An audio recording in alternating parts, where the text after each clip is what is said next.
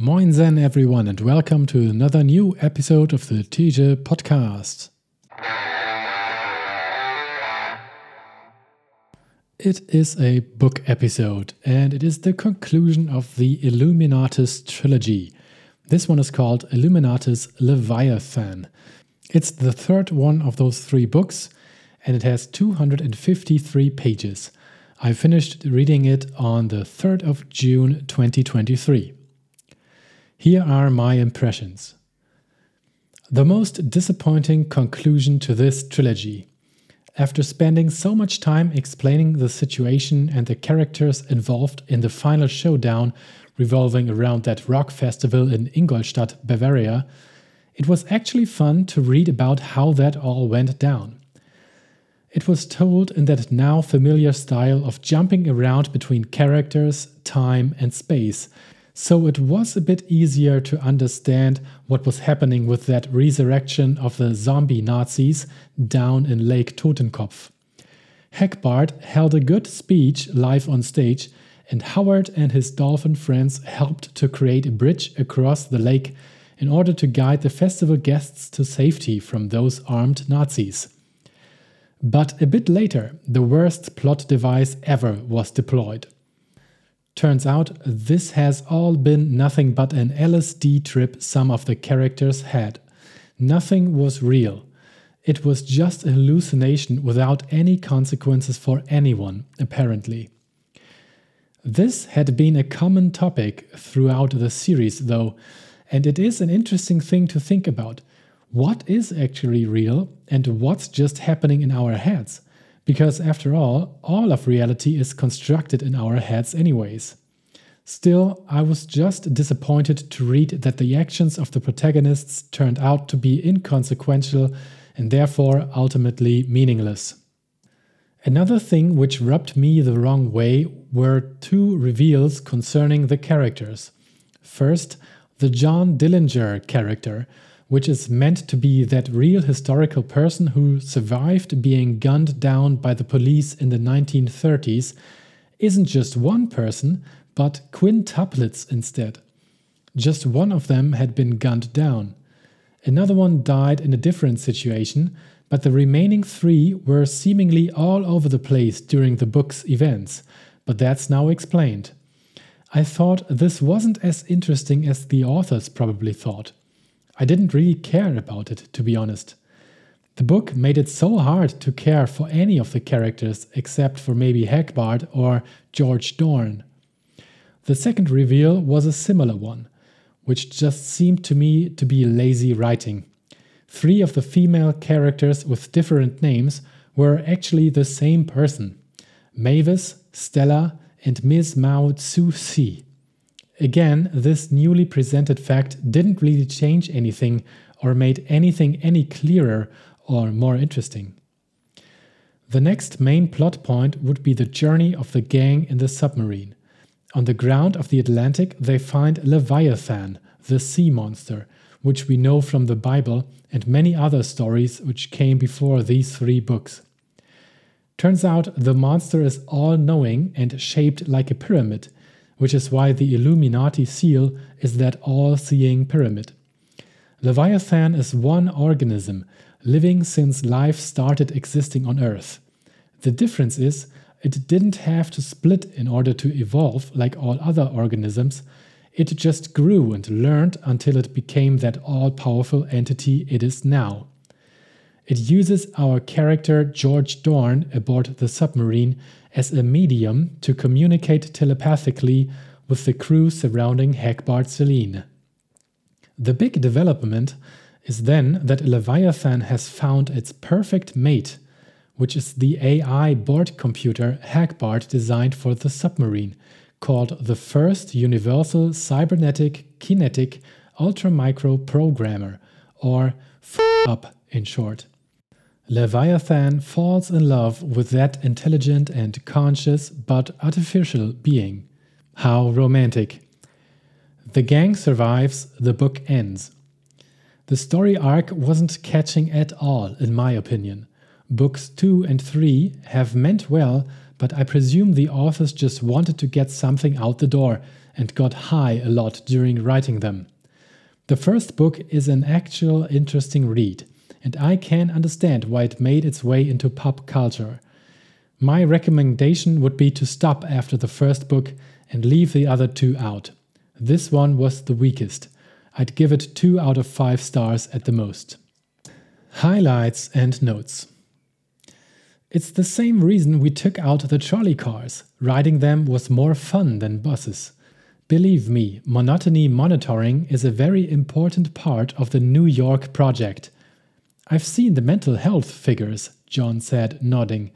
About 70% of the people in the most congested part of Manhattan are already pre-psychotic. We'll have it up to 80% by 1980, Roosevelt cried, with some of his old steely-eyed determination. Joe flipped through the Lopengula manuscript quickly, scanning. There were no fnorts. That was a relief. He had become painfully conscious of them since Hagbard had removed the aversion reflex, and each snort had sent a pang through him that was a ghost of the low-grade emergency in which he had previously lived. Everybody takes acid, Hagbard said coldly. Those are Miss Portinari's orders, and she's right. We can only face this thing if our minds are completely open to the outside. Hey, dig, Clark Kent said. That French cat eating the popsicle. Yeah, said one of the supermen. It's Jean-Paul Sartre. Who'd ever expect to see him here? Kent shook his head. That certainly is a wonderful thing, said Joe, thinking how much he loathed ecological moralists.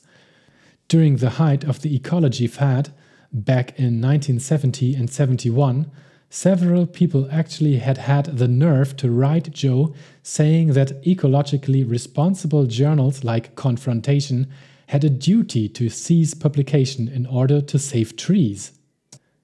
Everything we do that contributes to a lack of harmony in the human race helps them.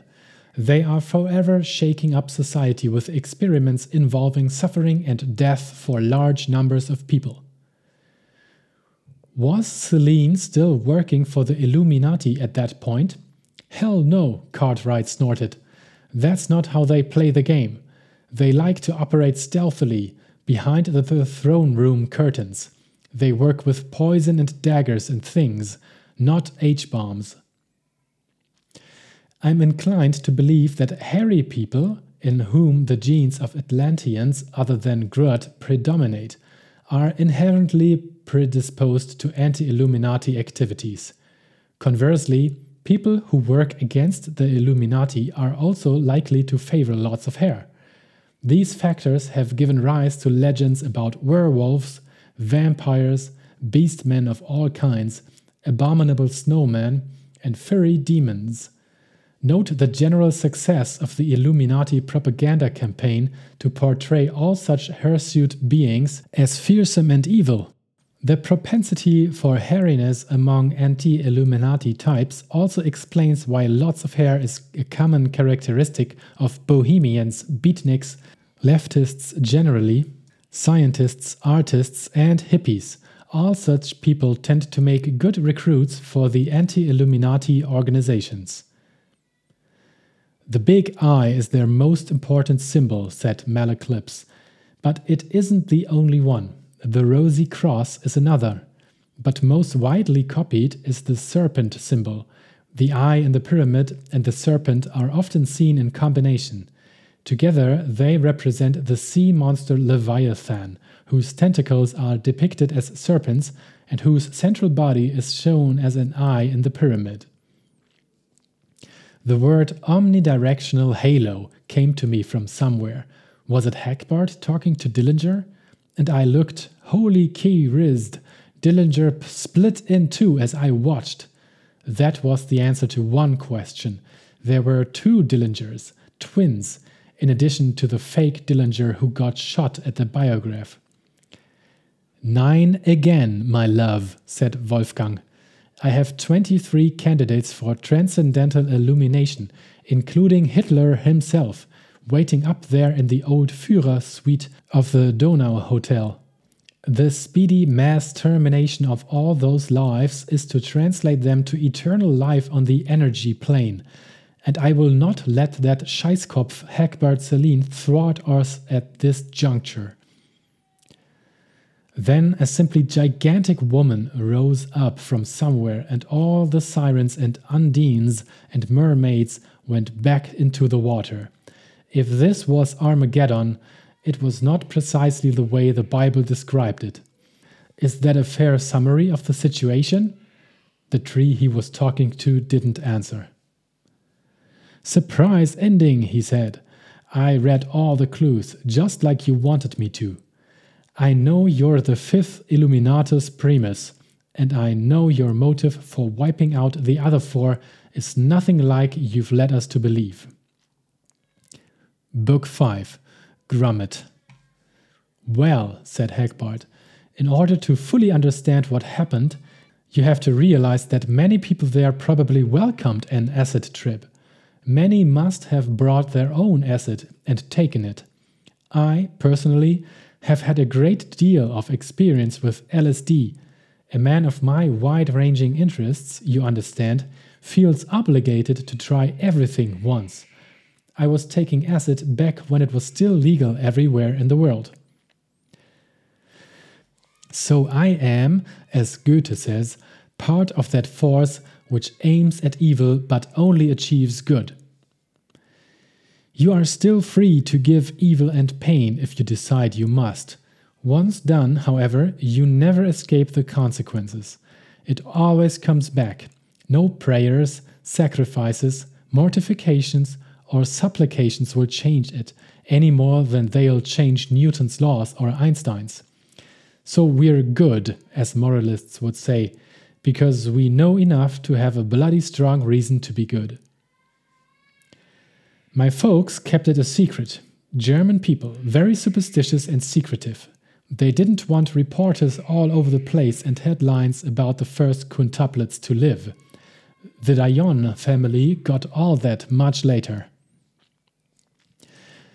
How about the other two? George asked, thinking that it would be even harder to decide whether he loved Stella more than Mavis, or Mavis more than Stella, now that he knew they were the same person. He wondered how Joe felt, since he obviously dug Miss Mao Tzu Si, and she was that person also. 3 in 1 and 1 in 3, like Dillinger. Or was Dillinger 5 in 3? Well, ignorance is an evil, said Joe. Not when it can be acknowledged and accepted, said Hagbard. In order to eat, you have to be hungry. In order to learn, you have to be ignorant. Ignorance is a condition of learning. Pain is a condition of health. Passion is a condition of thought. Death is a condition of life.